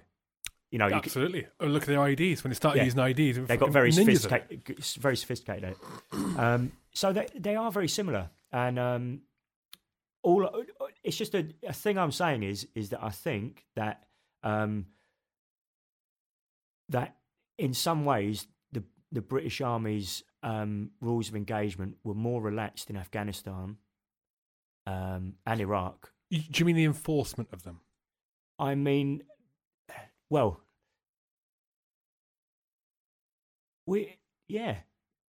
as in you could get away with stuff that you would never have got away with in Northern Ireland. I think if you probably looked at the percentage of, if you could, you know, look at the percentage of people that did a bad thing and got away with it. The percentage. I'm not saying they're bad things. It's Okay, not good. about. I'm glad It's not the moral thing. It's not the good or bad. What I'm talking more in terms of a systematic look at things. So, for example, a friend of mine was in a convoy in Afghanistan, and a car's coming towards him, and for some reason he just thought this don't look right. Yeah. And I think he was on a GPMG or a 50 cal or whatever he was, you know, on the top of whatever vehicle it was. What were we using, Wimix or something? When was this? Iraq. Yeah, Afghanistan, 2010 maybe or something. Ah, right. It was. You know, They were. whatever it was. Yeah. Go on. I remember. Go on. I remember. So he's got a vehicle coming towards him, and he goes, "This don't look right." He's in a vehicle with a company commander. You know, he's like, "Oh shit!" And they're trying to take out the boss, and he's opened up on this car coming towards him. Mastiff. Well, yeah, I don't know what vehicle it was, but whatever it was, able to mount something on the top. So you know, like was he Hereford or was he infantry or what? Infantry, yeah. Oh right. Or SRR or whatever. Yeah. Vehicle with a fucking gun on. Go on. Vehicle with a car with a gun on the top. So he's opened up on this car. He's come to a stop, and then as they've drove past, it's just a family in there, you know, mum, dad, kids, and obviously he felt bad about that. Nothing happened. OC was in the vehicle with him, so you know it wasn't like he could pretend it didn't happen. And it's not about whether what he did was right or wrong. He thought at the time that there was something wrong with this vehicle. But I think the main point I'm trying to make is that if you go back to Northern Ireland, those sorts of things you'd never have got away with. So ask the question. What's the difference? You wouldn't get away with that, mate, in Africa. I'm telling you now. I mean, a lot of people did. But more people didn't. I'm telling you. That's. But how many people? I'm just thinking back in my head of those tours. Even on the first one, right? We could have got away, as in 3 Power, could have got away with absolute murder. I'm telling you, murder. We could have flipping level villages everywhere. And got away with it. Hardly any news crew there. No one knew what was going on. You know, flipping heck. Some people had head cams, and that was about it. You know, but it was nothing. Surveillance was very little. You could have got away with murder. We didn't. And as it went on, as I'm saying, it became the onus was placed onto commanders much more to do more to police their bloods, because there were examples of that, and because the stuff like with the Iraq was coming out, Iraq inquiries are coming out, Northern Ireland inquiries are coming out, it's horrendous, and the emphasis is on do not go against the rules of engagement. Yeah. It did, for me, 100% get a lot more difficult for people to be to go outside of the rules of engagement. Yeah. You know. But I mean, going back to the bad and good and RE and that, I mean, what was if that example where we killed that dicker, Oh, shot the dick. I didn't kill him. Shot him. If that was outside of the rules of engagement, I'm pretty sure it wasn't. In fact, for the record, it wasn't outside the rules of engagement. Right, but if it was outside the rules of engagement, right, what did we get away with? What did we get away with? We didn't get away with anything. We did a good thing. The right thing. Dependent on why we're there and all the rest of it. Yeah, I mean, you can look at it on a very small picture, can't you? Yeah. But then I'm starting to hear, and more of this is coming out now as we go on. But like the shooting of dickers is I think quite grey area. Jesus Christ, quite prevalent. As in, I think it happened a lot. We're in Afghan. Yeah. I can only speak. I mean, I've actually seen the legal advice where they're basically saying it's just carry on. Now, whether that really, where have you seen that? The lawyers have said there's a grey area, you could get away with it. Shooting dickers. Yeah. But that was never filtered down to me. you missed out. No. This is a serious thing though. In terms of, like I've already said, the units I serve with and the guys I know, the guys I've met since, who people take this seriously. There is a professionalism about using lethal force for the right reasons and the right occasion and legally, and going beyond that is kind of like a sign of a lack of professionalism, Mm-hmm. And I just think that at times in Afghanistan, and this is from what I'm getting back from guys who've come back from there, that it also varies from unit to unit. I know what you're saying. I mean, you could go. Yeah, I agree with you. I'm not sure, and it's not about saying something. Like it's not about drawing a judgment, because at the end of the day, in terms of those situations, a lot of it is based on someone's perception of the situation and someone's view of a situation. Like you might see one small part of a situation, make a decision that if you'd seen the bigger picture, you would never have made, and that's fine. But I think when you're starting to hear that it was almost like routine or almost, like an acceptable thing to shoot dickers. And that's another thing, see, is when we call someone a dicker,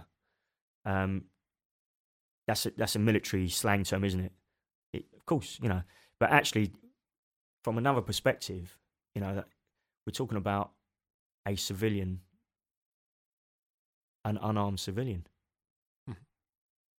and imagine the level of proof, like, so in a split second or a split decision, we've decided they're a dicker, I agree. Yeah. And what you're saying there is exactly why rules of engagement exist. Exactly why. And probably why I'm surprised that lawyers have said that's, you can get away with it. But they're saying that, I'll send you over. Is it in terms of they're basically saying that it would be acceptable. I mean that fine detail there. That's a fine. God, the level of analysis and experience and knowledge and the, so those ethics and morals that you need to have, that you do need to have to think, okay, one, that's a dicker. Two, what's the right course of action, and to make a decision, well, kill him or leave him, or her. I've never seen a female dicker, right? But that's why the rules of engagement are there, because you can't put that responsibility on anyone, or the majority. So, and that's what we were saying earlier with the rules of engagement. They narrow it down, the choices of using lethal combat, lethal force, so that to make it simple, to take that emotional, not emotional, to take that the experience side out of it.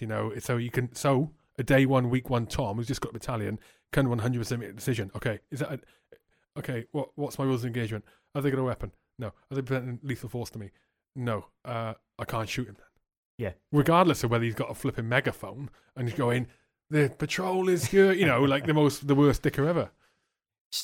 I mean, it's interesting, isn't it, to discuss this, and I think as well, kind of like it's a good thing in terms of, if there are people listening who haven't been in the military or haven't deployed to Iraq, Afghanistan, Ireland, whatever conflict, to hear this, like this is part of the job of being a soldier, isn't it? these decisions, you know, that maybe people are completely unaware of, you know, because these things aren't talked about, are they? Mm-hmm. Talked about in public. But then I think we could move it on in terms of when you start then looking at the bigger picture. Absolutely. What was the point? You know, like in mate, terms of, you know, like, yes, in that tiny little tactical situation, of course, it made perfect sense. But in the bigger sense of it, what was the point? This is you know? this is the struggle with that people have, you know, with getting out, and looking back on it and thinking what you know. Well, my opinion is, and this is if you're happy to come on again, this is entirely another podcast altogether. But that why were we there? Afghan, Iraq, you know, flipping heck, even Northern Ireland, sort of. You know, it's like what were we there for? And when you think, okay, when I did these things, and you know, at a mega time, and you know, with 3-power and these operations, that, and you know, but lost mates and blah blah blah blah blah blah blah, was it all worth it? Well, you know, what's the definition of what we were trying to achieve? Why were we trying to achieve it? Because I'm pretty flipping confident, Ben, that we weren't in Afghanistan to make it all better and rosy for people. I'm pretty confident we weren't in Iraq because Saddam Hussein was a dictator and we were trying to make it all rosy and better for people. They weren't the reasons. So then when you look back, you think, well, was what I did right? And the way I look at it is, I don't struggle. It's not something I struggle with. I don't. The way I look at it is, okay, at that time, with the information I was presented with, did I do the right, the good thing, or did I do the wrong, the bad thing? And there's been situations where the outcome has been less than pleasurable for me, or for someone else. You know, and outcomes I wish I could change. No, yeah, I wish I could change. But when, again, you put myself back in those shoes and go, if I put myself back there, would I make that same decision? Would I pull that trigger again? Would I do this again? I go 100%. With that information at the time, 100%. So what I did was right. At the time, yeah. At the time. Yeah. Now, you give me the information that I know now and put you back in my boots, might be slightly different. Yeah. Yeah. Yeah. Yeah, as in like, I mean, with Afghanistan and Iraq as well, but can anyone even remember what the initial aim? And I actually look at Afghanistan as I mean, we've been there a lot, you know, like if you go back to the 1800s, you know, I think they fought 3 wars in Afghanistan, but there's two very separate operations. You know, you've got the initial response, 2001, which is mostly about trying to capture Al-Qaeda and overthrow the Taliban. You know, and that's what that operation was about, wasn't it? And in 2006, which is a new endeavour, isn't it? I think you were there at the very start. You know, this kind of like move into Helmand Province, and like if we looked at that in specific, it's like, well, what was this? Can anyone even remember? I don't know what the actual stated aim of that operation was in the initial, like the. Yeah, I think. I think it was to secure the province and enable provincial reconstruction to start. I think something along those lines. the dam project build the flipping schools, let the people be the people they want to be, and all that. I mean, I'm just conscious of time, right? Cool. Just going back just to where we were before. So what's your stance? You're not a pacifist, right? No. So anti-war? Because I saw what you said. I saw the Oxford brief. Not the brief. That I saw that 9-10 minute video where you're giving your spiel. Yeah. And mate, there was stuff on there. Absolutely agree with you wholeheartedly. There's other stuff on there I want to take my laptop and throw out the window and smash over the other and go, what are you talking about? You know. But what? what's your stance? Yeah. So obviously, ideas and stances develop over time, don't they? And I think, you know, like as we gain more information and learn more, listen to more people, and you know, get a more sophisticated view of the world. I think that's what it is. You understand that things are much more.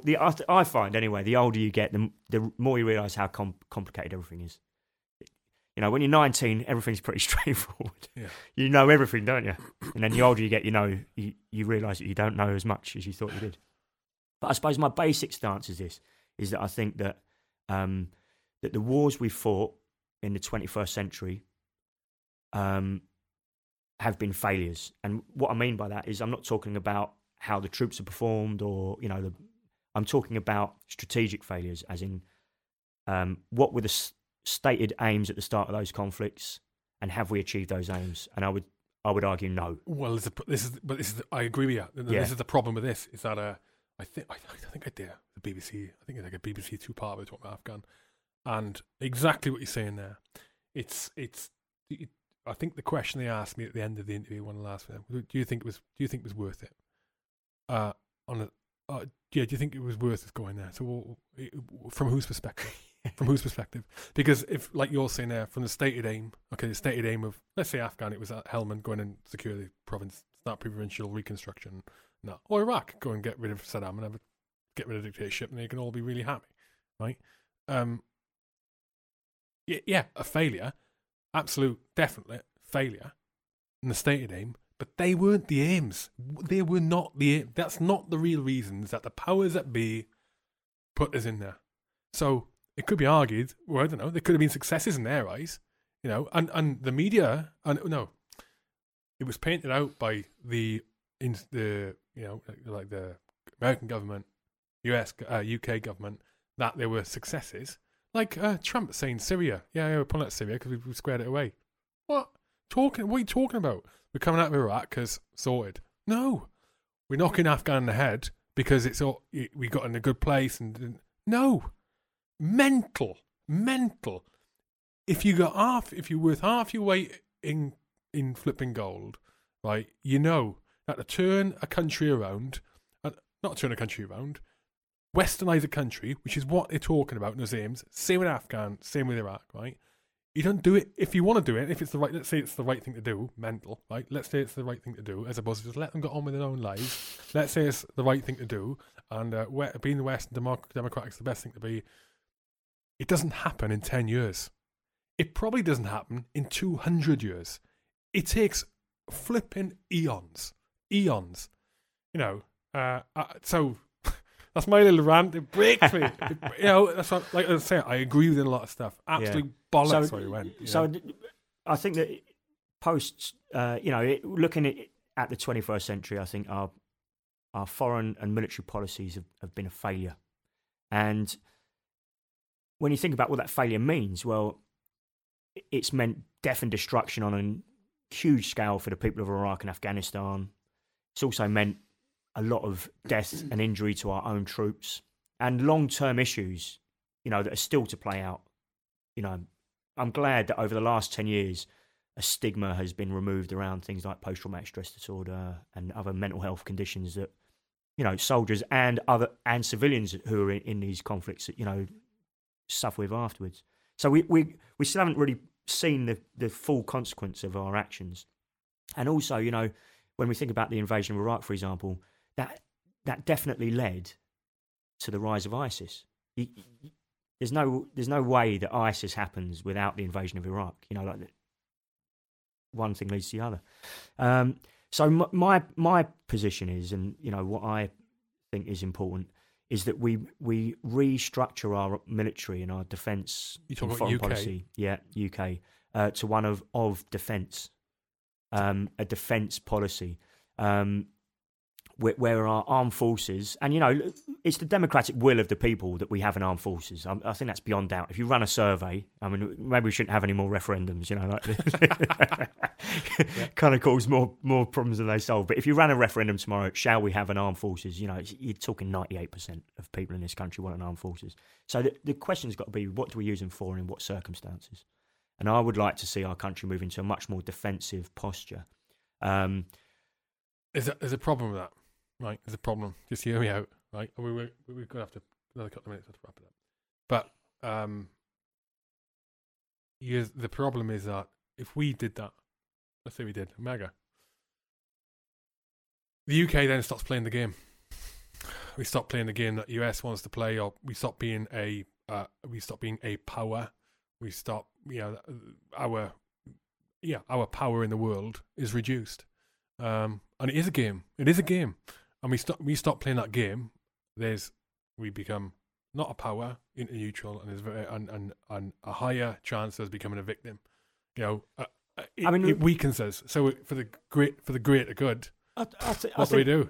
I don't know. I think in the 21st century, that an aggressive foreign policy is actually a more dangerous one in terms of creating enemies around the world. So you could sort of play this out. They don't view it as that, though, do they? They don't present it as that. But I think as well, we've got to remember that in the United Kingdom or the island, the British Isles, if we include Ireland in that, in terms of not politically but geography, we're in a pretty unique position. We've got an incredible natural defence. We're an island. We're surrounded by a sea.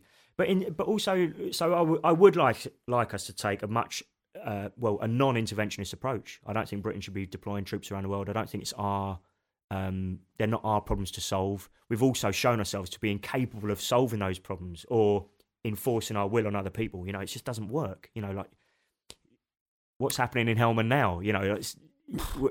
We could do it if the intentions were honest, and we were allowed to, and the military allowed to go. Look, we need longer a year to do it to achieve the aim. If the aim was right, and if the intentions were honest, and if the people that we were imposing this on are kind of agreeing with it, which I think is one of the issues. But the other thing is when we're concentrating on these, they're actually low intensity. Despite our experiences, they're actually, in the terms of warfare, they're low intensity conflicts. We're not talking about state on state. We're not talking about a high-tech military against another high-tech military. We're talking about high-tech military against low-tech. Is that we're wasting time and we're not actually preparing for future conflict. We're not actually preparing to even defend this country. What's been proven again and again is when a new major conflict starts, like the Second World War or the First World War, that everything you thought to be true about military strategy, everything you thought to be true about the weapons you had was proved to be wrong or out of date. And I think, who knows where the world is going and what could happen in the next 20 or 50 years. But if the British people do want a military and they do want to be defended, which surely should be the primary aim of a military, is to defend the country, I think we need to take a massive reassessment about what the long-term threats are and what the long-term threats to these islands and the what that is going to look like, because it ain't going to look like what we've just been fighting. And buying kit and equipment and setting up an army for sort of like adventures abroad against low-tech enemies is not sorting us out for the future. The other day, what went down the other day? It was something so insignificant. I can't even remember, but that's an example. It's an even more obscure example. KFC runs out of chicken, and half the country's comes to a standstill. But like the mobile networks go off and people are lost. And I don't know if you remember, there was a fuel strike maybe 15, 20 years ago, and it turned out that there was only 5 or 6 oil refineries capable of turning oil into petrol in the country, and that the lorry drivers managed to shut 2 of them down, and the place came to a standstill. Now imagine that from a military context. In terms of our reliance on the internet, our fuel security, and all these other things. And is our military really thinking about this? Is the Ministry of Defence and the Foreign Office really thinking about this, or are they more concerned with fighting these, to be honest, futile conflicts around the world for this? And it is a bit of dick waving, isn't it? It's like you might have come across it, but there's a definite sense of trying to keep up with the Americans. Like almost like a envy or a jealousy. That they're able to deploy troops here and they've got all this kit and equipment, and we're kind of like trying to it's all right, guys, we can still do it. Mm-hmm. Whereas I think we should be focusing on different priorities from a defence point of view. So I'm not a pacifist. I firmly believe in the inherent right of self-defence, on an individual and a national level.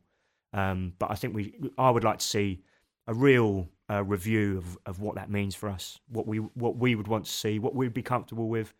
And, maybe we'd find other ways of gaining influence around the world if that's what we wanted to do, or, yeah. So that's where I'd like to see things. That's where I'd like to see the conversation head in that direction. Makes sense, mate. Makes sense. We have got a knock on the head. So shameless plug, anything you want to mention? Anything you didn't mention? People, organisations? Yeah, so if you're interested in increasing the public awareness of the costs of war, you can check out the Veterans for Peace website. Veterans for Peace. We are doing another podcast. We've got to do one now. Another podcast, mate. And Veterans for Peace website? VFPUK.org. Okay. So it's a democratic veterans organisation based in the UK. And another thing that we've been working on is the neutralcountry.uk. That's in a very early stage, and that's the start of a campaign to maybe promote the ideas around Britain becoming a neutral country, a bit like Switzerland, where we, defend ourselves and don't attack anyone else. Another two podcasts.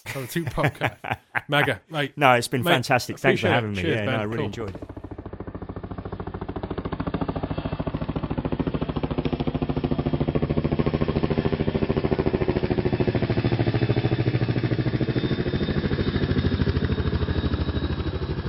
Hope you enjoyed the show. Don't forget, if you are enjoying the shows, or if this is your first show, listen to another one. You'll enjoy them.